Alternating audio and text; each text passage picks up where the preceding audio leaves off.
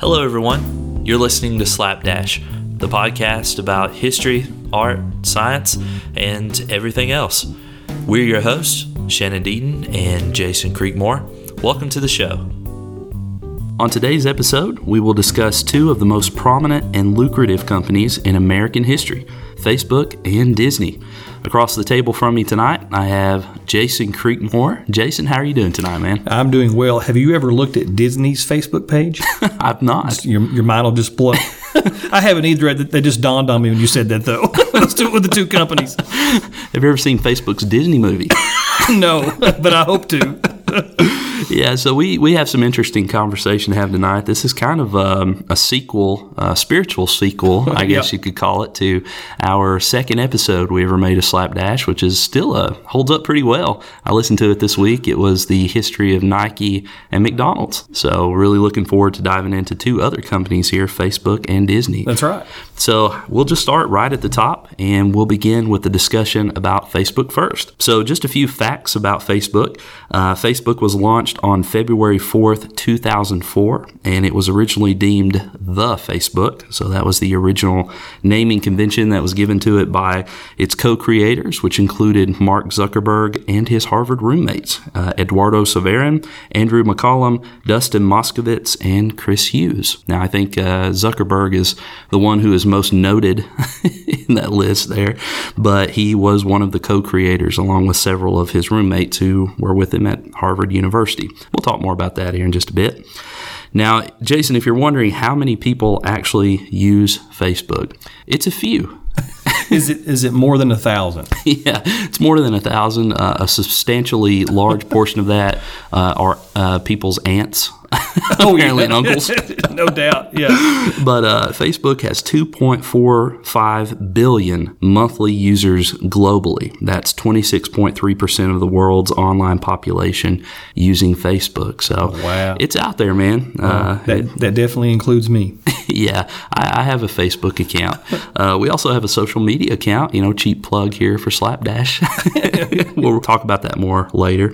If Facebook users were a country, Jason, it would be the second largest in the world, only slightly smaller than China. So there's a lot of people out there. Man, that's incredible. I never really thought about it in terms of like that. Sharing pictures, videos, liking cat memes.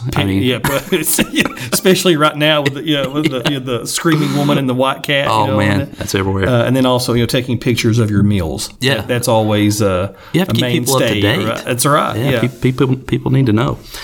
So Facebook adds approximately 500,000 new users every day. That's 500,000 people daily. 6 new profiles every second. So this podcast has been going just about 3 minutes now. So you can kind of do the math there and figure out how many people across the world are creating new Facebook profiles. Eventually, are we going to run out? I mean, is everybody going to have a Facebook? I suppose so. It's got to happen, right? I think that's the end goal. Facebook generates over $5 billion per year in net income, and it is the 6th most valuable brand in the world, estimated at $512 billion in market value. That's right behind companies such as Apple, Microsoft, Amazon, Alphabet, which is the parent company of Google, and Warren Buffett's Berkshire Hathaway. So there's only 5 companies ahead of Facebook in terms of their value and their overall worth.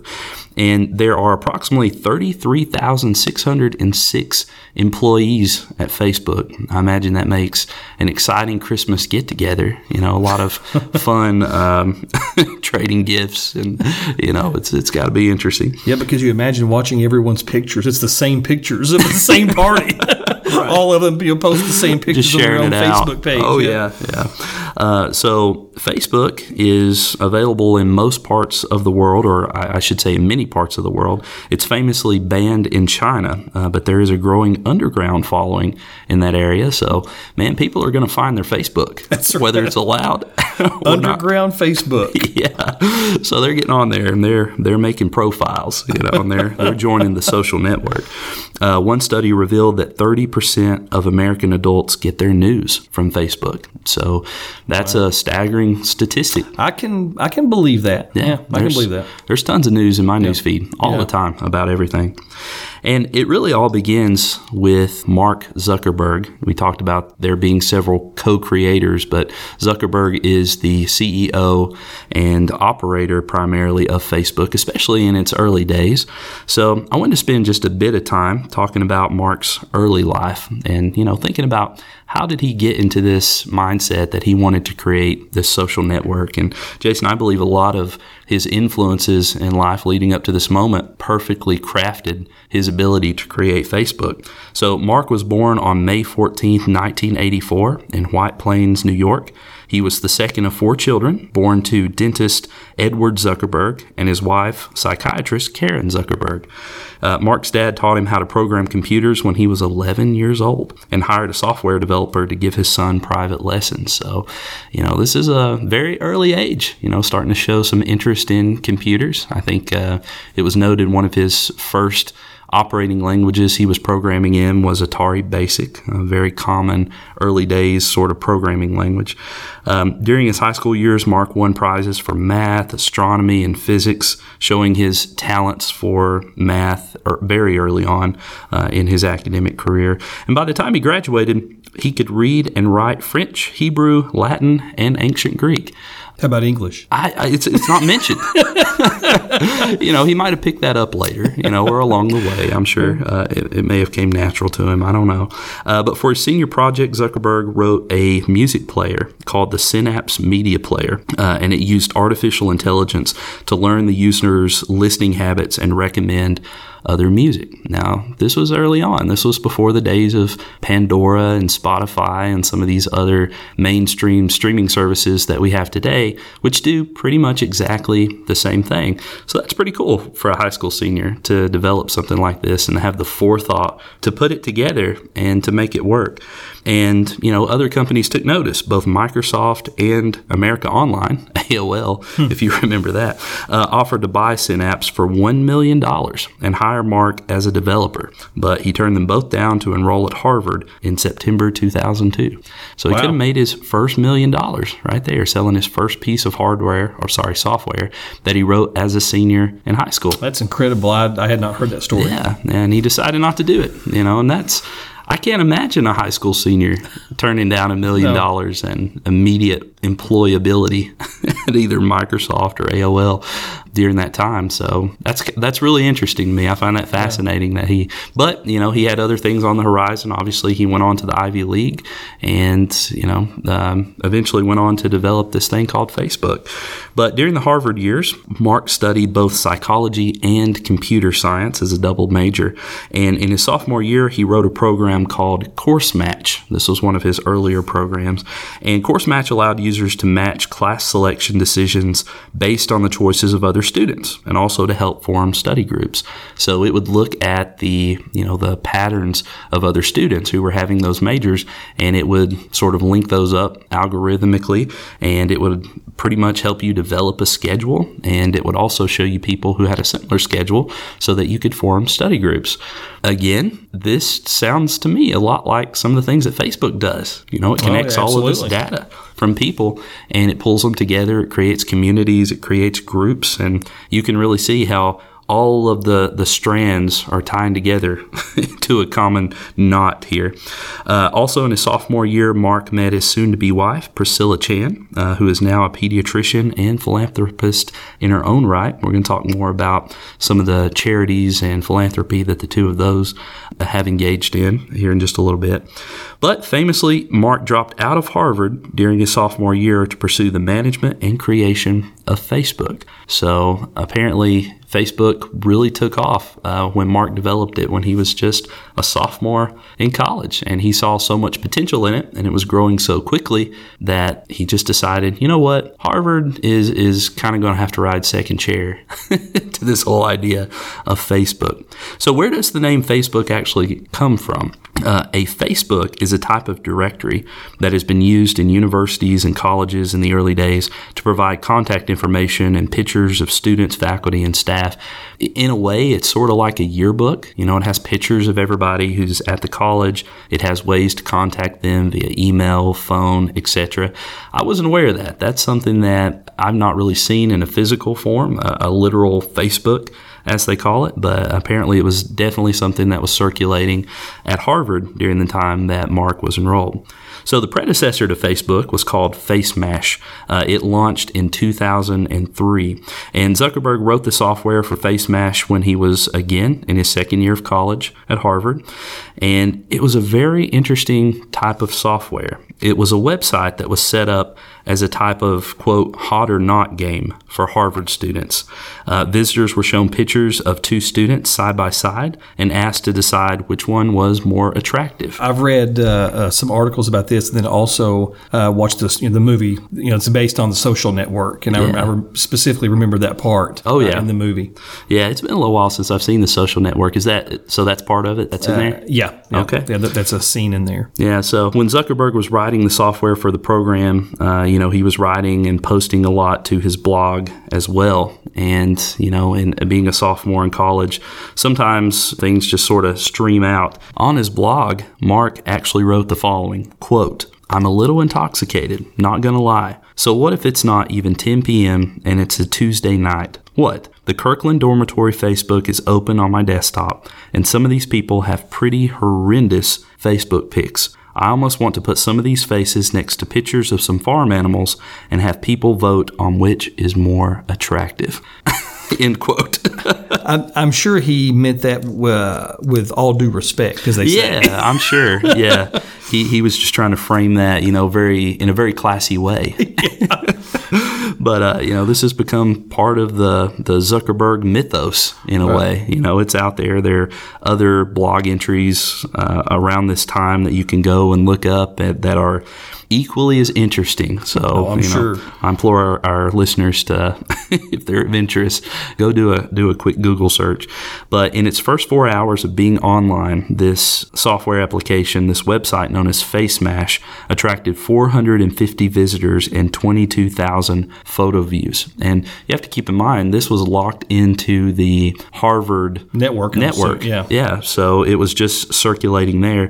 And the administrators quickly took note of this, as they would at most colleges. The site was quickly shut down by the administration. Zuckerberg was pulled into the office, so to speak. He faced expulsion and was charged by the administration with breach of security, violating copyrights, and violating individual privacy.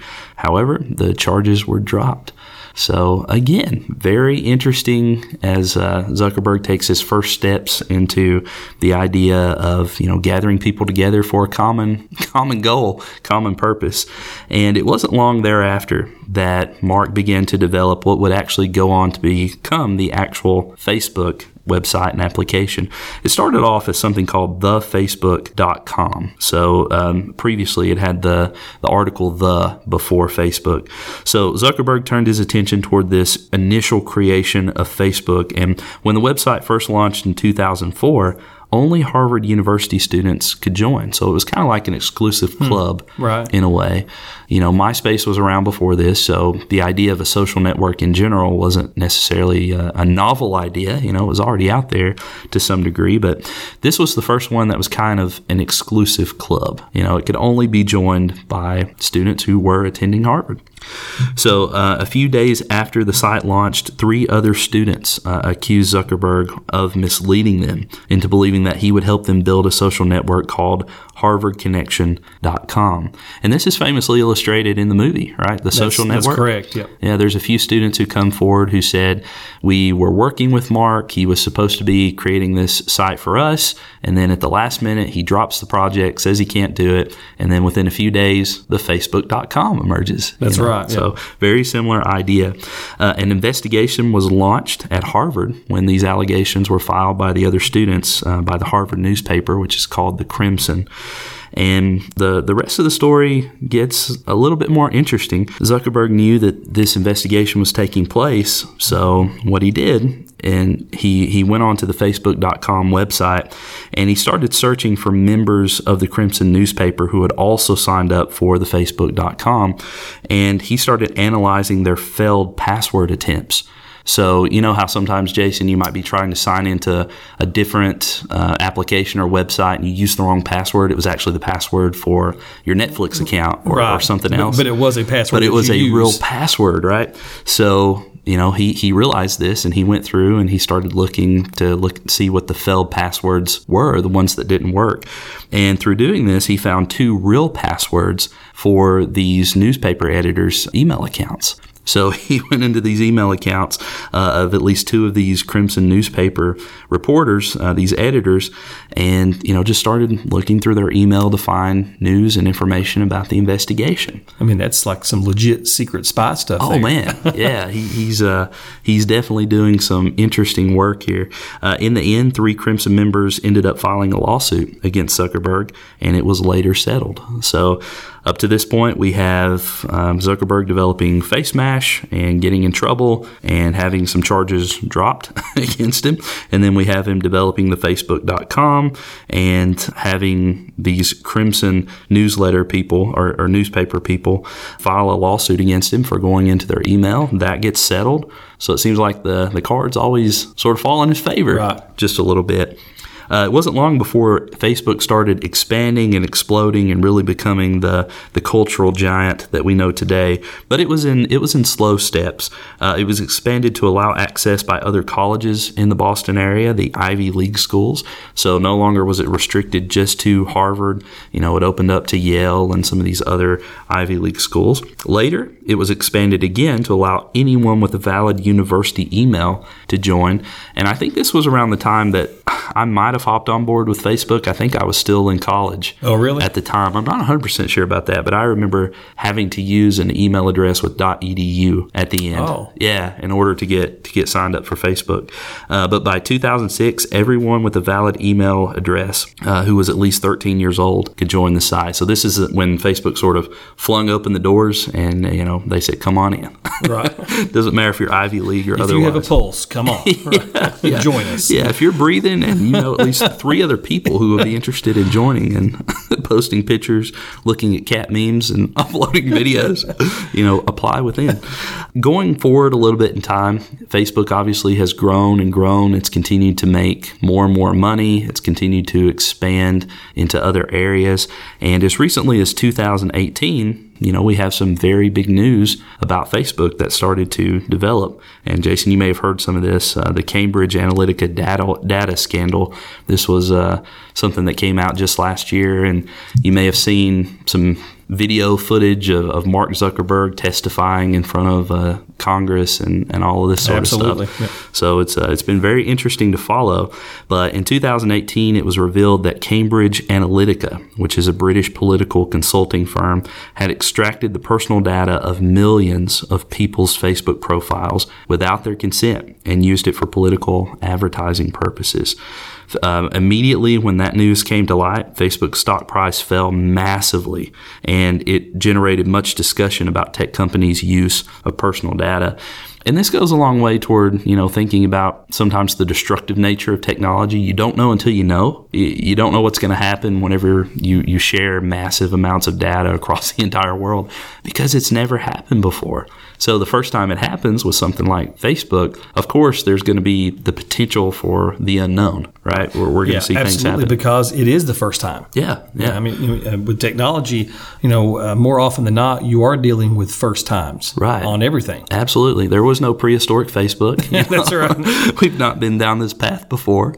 So whenever we find out that all of this data, it has been shared and without people's knowledge, all of a sudden people start to kind of look up a little bit, look away from their devices and think, what could this mean for the world that we're sharing all of this data and information and there's just this free flow of it? So the scandal really erupted in March 2018 when an ex-Cambridge Analytica employee named Christopher Wolf came forward with additional information regarding the data leak. And Mark Zuckerberg testified in front of the U.S. Congress to answer questions related to the data scandal. Cambridge Analytica developed an informed consent process for research, and this is kind of what started it all. This is how the data leak worked. They created an app, essentially, and within the app, it did ask for permission from the people it was sent to. So at least that part is legitimate. That's fine. But the way Facebook was set up at the time is that if you gave your consent, like for example, Jason, if I sent you an app and said, hey, Jason, fill out this survey, give me all this information. If you agreed to do that, it would also send me back information from every single person in your social network. So however many people you have on Facebook, I would get all of their information. And this would include things like their public profile, what pages they like, their birthday, the city they lived in. And from that, if I were savvy enough, I could create targeted ad campaigns to send out to those specific people. Very easily. Yeah, knowing this intimate information about who they are. And that's exactly what happened. And that's kind of how it all erupted. Now, I will say, when I was first hearing about all this and watching it on the news, I think I had a little bit of a disconnect regarding what was actually going on. For some reason in my mind, seeing Mark Zuckerberg sitting there, being interviewed and grilled by Congress, somehow I thought he personally had contributed to like passing out some data. He had accidentally left a briefcase somewhere, right? Yeah. The almighty briefcase of important documents. But no, it was more just negligence in policy making. That's really what he was being interviewed about, was just, what are we going to do about this? Now that we know this is a thing and that we know people can access this information, how are you, Mark Zuckerberg, going to contribute to making the world a better place? And I specifically remember watching, what you're talking about there. Yeah. And normally, when you are testifying in front of Congress, it's normally other Congress. It's other senators, it's other representatives, it's military personnel. Right. It's typically not the Facebook owner, the Facebook guy. CEO. Yeah, right. So right. I thought that's when you know that you have created a company that is just enormous and perhaps is outgrowing itself. Yeah. Is that when you're having to testify in front of Congress about what you have done. Right. I just thought that was so odd to me when I watched him there. I thought, that's the Facebook guy. What's he doing in front of Congress? Some people said he's kind of sent a robot in his place and he wasn't really there. I don't know if in the interviews, he just kind of has this stone face and he's staring straight ahead. And even when he smiles, the upper part of his face is kind of paralyzed, like his eyes show no emotion. That's what he paid to Elon Musk to have that robot sent there. I'd say Musk made it. Oh man, yeah, very possibly. So coming out of all this was just a large public campaign to make things a little bit safer. I started to see a lot of emails coming to me about terms and policies being updated, across the board from all kinds of places, especially Facebook. After this happened, for all things that Facebook has been a part of in its development, Jason, I really can't imagine a world today without a Facebook. When I'm thinking about connecting with family and friends and all the things that it allows people to do, I really do think that in a big way, it is meeting the overarching goal of its existence, right? It's connecting people. Yeah, I totally agree with that.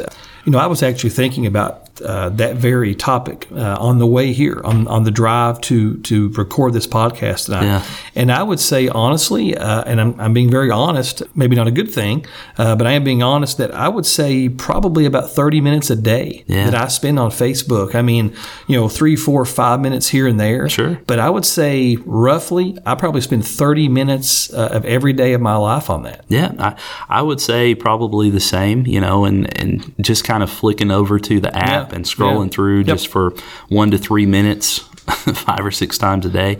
That adds up. And I would even caution to say, Jason, that's probably at the low end. I would say there's people who engage much more frequently than just 30 minutes a day. So it's crazy how much the platform is actually utilized.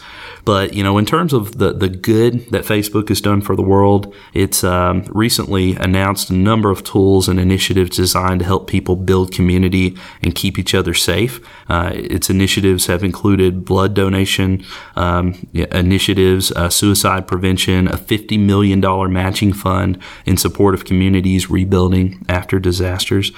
Mark Zuckerberg and his wife Priscilla Chan have vowed to donate 99% of their Facebook shares to the Chan Zuckerberg Initiative, which is a foundation they co-founded focusing on science and education. So as a first step, they've committed $3 billion over 10 years to cure, prevent, or manage all disease during their children's lifetime. I'd say that's a noble cause, trying to cure disease, manage disease, giving up $3 billion, Absolutely. I don't know if I could swing $3 billion, Jason. No, I don't think I could either. But, the overarching Facebook mission has been to connect the world. That has been what they've adapted their vision to be. It's been what they've carried out and executed over the years that they've existed. And the final thing I'll mention here is that they're currently working on a tool called internet.org. And it's a tool that Facebook is creating to get everybody in the world online. That's really what Mark Zuckerberg wants to be his contribution to humanity. And they did a big study about this to see what it would take. And they found that 85% of the world is close enough to a cell phone tower to receive the internet, but many people cannot afford to take advantage of that because they can't afford data packages, they can't afford cell phone plans. In some instances, they can't even afford cell phones, of course, so there's a barrier there to get them online. So Facebook is working to solve this by releasing the app internet.org, which is going to be released worldwide, that allows access to the internet. And to do this, they're collaborating with data carriers in these remote regions of the world and asking them to release the app for free to anyone who would have a phone capable of accessing the internet. So obviously you would have to have the phone, but you wouldn't have to purchase a data package. You wouldn't actually have to have cell phone service. They're just wanting to use your service basically to distribute a free version. Just a free Wi-Fi type internet. thing. Yeah, sort of. Yeah. Absolutely. So some people have called this Internet 911. Obviously, if you're in trouble, you dial 911, and Zuckerberg has compared not having the internet to sort of being in a similar state of peril. Not being able to contact and reach people and communicate in this social world that he's hoping to create.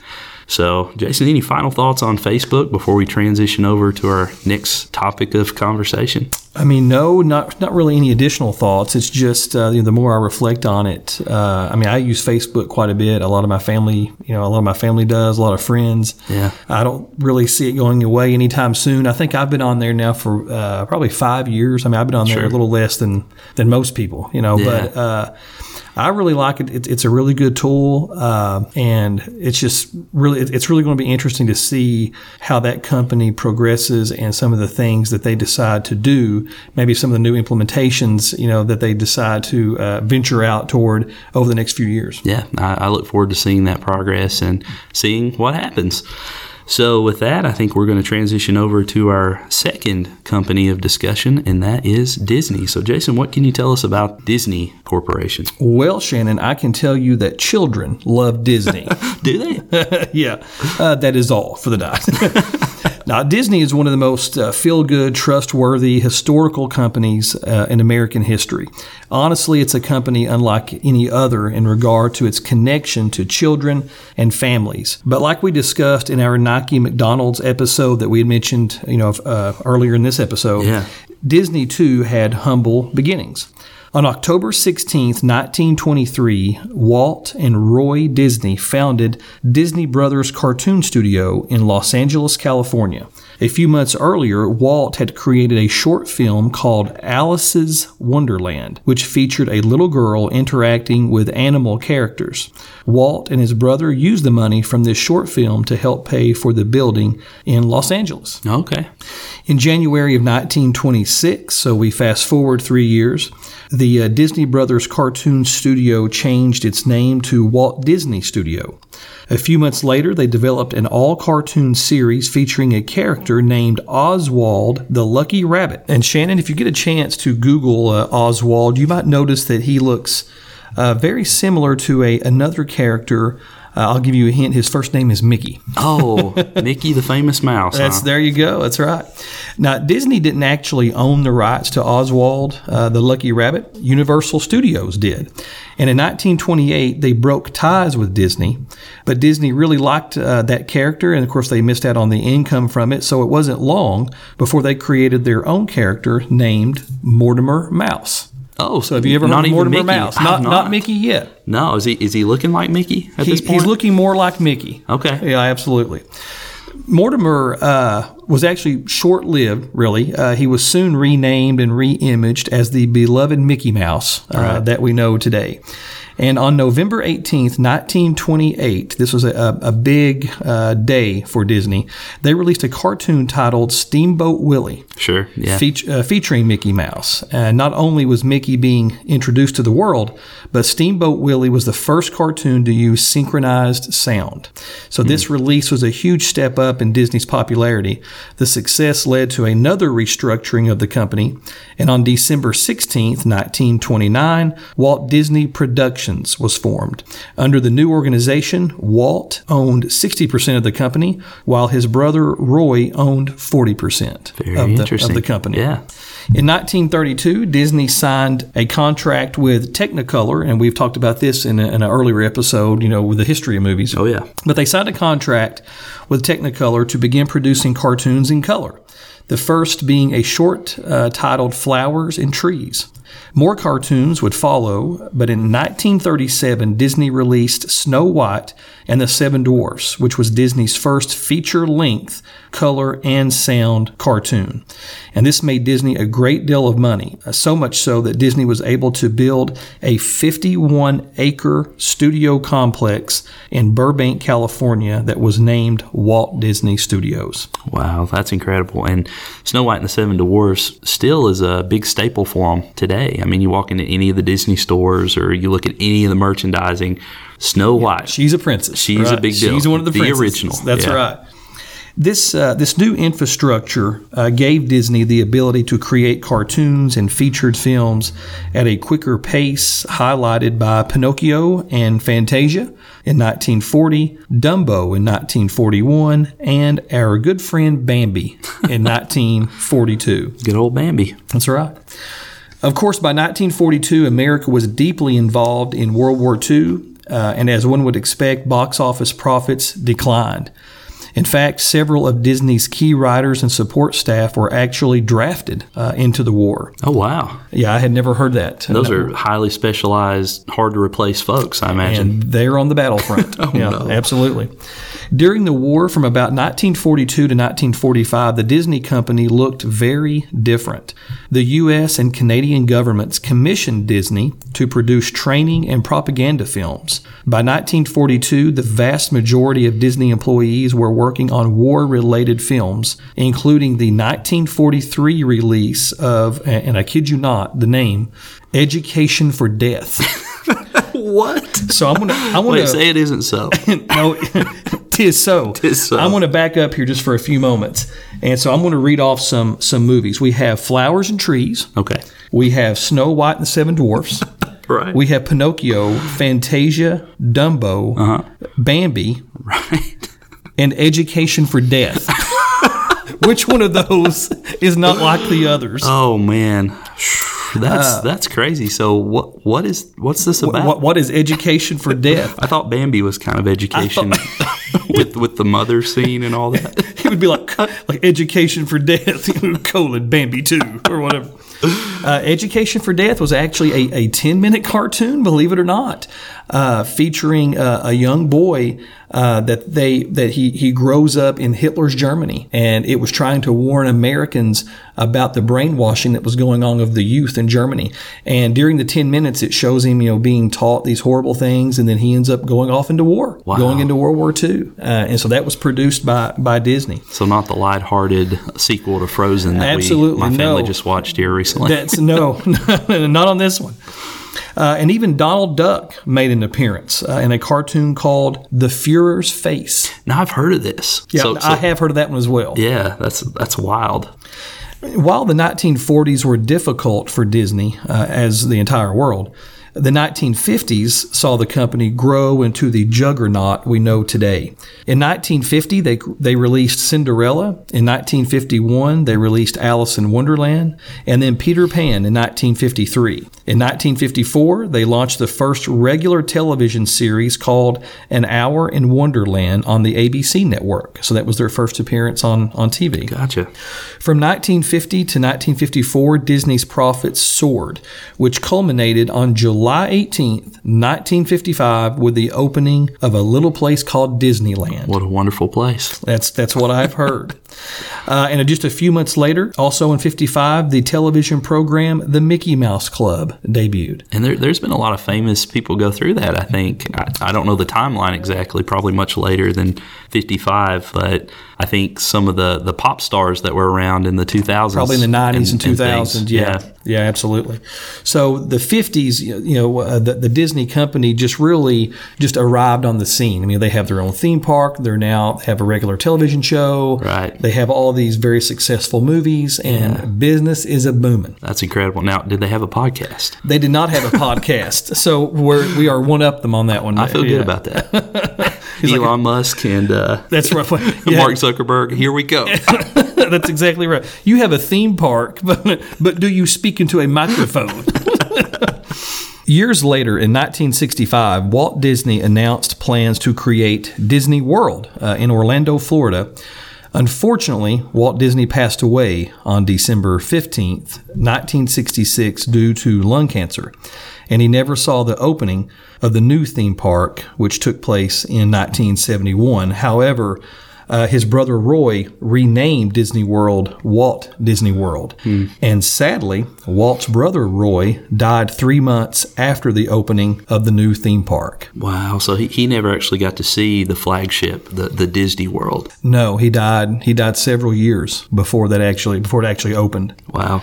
There's an interesting statue there that you can Google and see a picture of. It's just Walt Disney holding hands with Mickey Mouse and sort of holding his arm up, showing Disney World and everything. And it's just kind of a very touching statue, and it really paints a picture of how big of an influence both Walt Disney and Mickey Mouse, by association, had on the world. But I had no idea he actually didn't get to go there. Yeah, and after his brother Roy renamed the park from Disney World to Walt Disney World, he actually saw that for 3 months before he himself passed away. Man, that's tragic. So, yeah, and one of my good friends, Will, we were talking about this episode, and we were talking about Walt Disney, and he brought up an interesting note that you can search, you can Google it. The last words that Walt Disney spoke before he passed away, a lot of people have reported that the last 2 words that he spoke were Kurt Russell. And that sounds that sounds really strange, but it makes perfect sense when you think about it. Does it? It does. Give me 1 second. I know. Because when my friend told me that, I was like, what? But no, Kurt Russell were the last 2 words that he spoke before he passed away. But they had just been in a meeting regarding Kurt Russell. Kurt Russell was a child during this time period, and they had sort of dubbed him as going to be a Disney prince type thing, where he was going to be featured in a lot of movies. They were just really big on just his personality and his acting ability. Wow! And I think he's actually in 1 or 2 earlier Disney movies, maybe Old Yeller. Okay, I think maybe. And so anyway, they had big plans for Kurt Russell to be like a permanent fixture in Disney movies moving forward, like in the late 60s and into the 70s. Gotcha.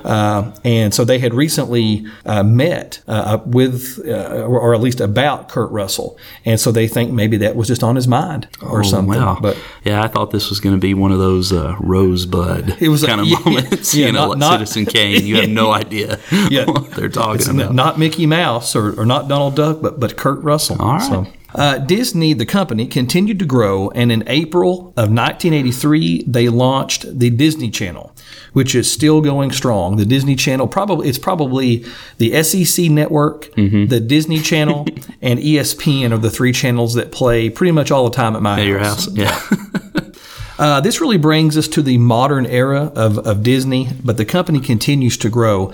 In fact, the company now operates 12 amusement parks and resorts worldwide, located, of course, in the United States, in California and Florida, but also in locations around the world such as Tokyo, Paris, Hong Kong, and Shanghai. And recently, Disney has purchased the rights to Marvel Studios. Yeah.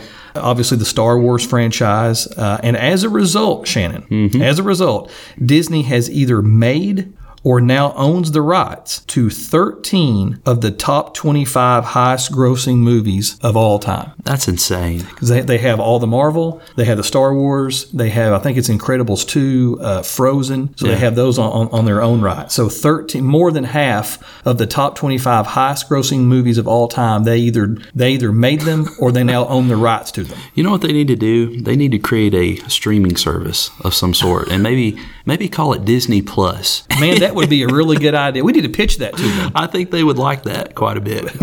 Maybe we could get some commission off that or something. Yeah. And finally, obviously, we're going to talk about money, right? I mean, we're talking about Disney. We have clothing stores and TV shows and theme parks. So they made a little bit. They have made a little bit of money.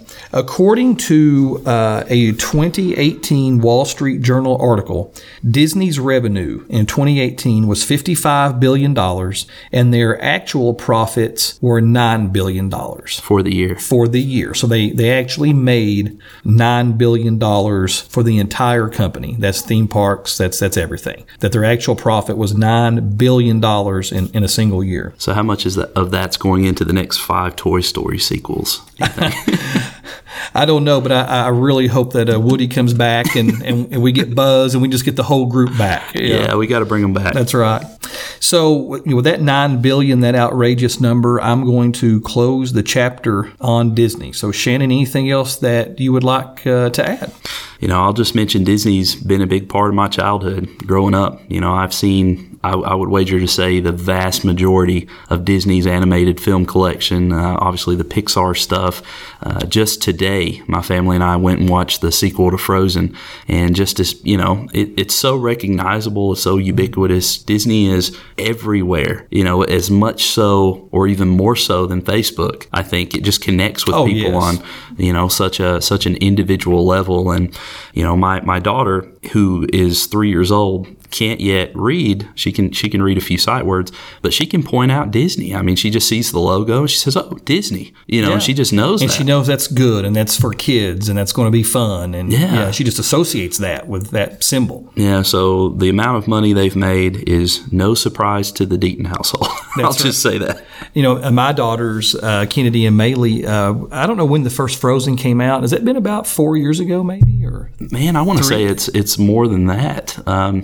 I'm not sure of the specifics. We'd have to check on that. 4 or 5 years ago. Yeah, a little while. So I actually have a YouTube video where I recorded my two daughters, and they reenact that scene where Kennedy's actually in her room, the door closed, and Maylee's like knocking on the door, and she's like, "Anna, I want to play." Then she starts singing, "Do you want to build a snowman?" Man, that's cute. And that's actually on YouTube right now. I recorded it and put it up there. That's awesome. So like I said, that's been 4 or 5 years ago. So Disney Plus material. That's exactly right. I mean, honestly, Shannon, I don't really know any child, any parent, and probably any grandparent that is not connected or has a high level of working knowledge about Disney at this point. I mean, honestly. Yeah. I mean, that's just, my mother, I remember her talking about Disney. Oh, yeah. When she was young and growing up. And, of course, Disney's been around my life, your life, our kids' lives. There's never been a world where there has not been Disney. Right. And now they're more than just princesses. It's Star Wars and it's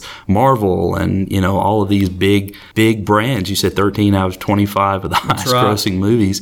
That's just crazy. I mean, going into the future, it's very bright for Disney. That's right. And I love the Disney princesses, but give me Yoda. I will take my Yoda.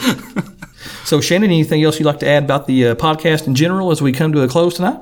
Yeah, I'll just thank everyone who has been listening and following us on social media. You can follow us on Facebook, Twitter, and Instagram with the handle @slapdashpod. And Jason, I think we just got over 500 likes on our Facebook page, which we're really excited about. Hey, Facebook's pretty good, right? Apparently so. There's some good things about Thanks, Mark Facebook. Zuckerberg, for that. Right.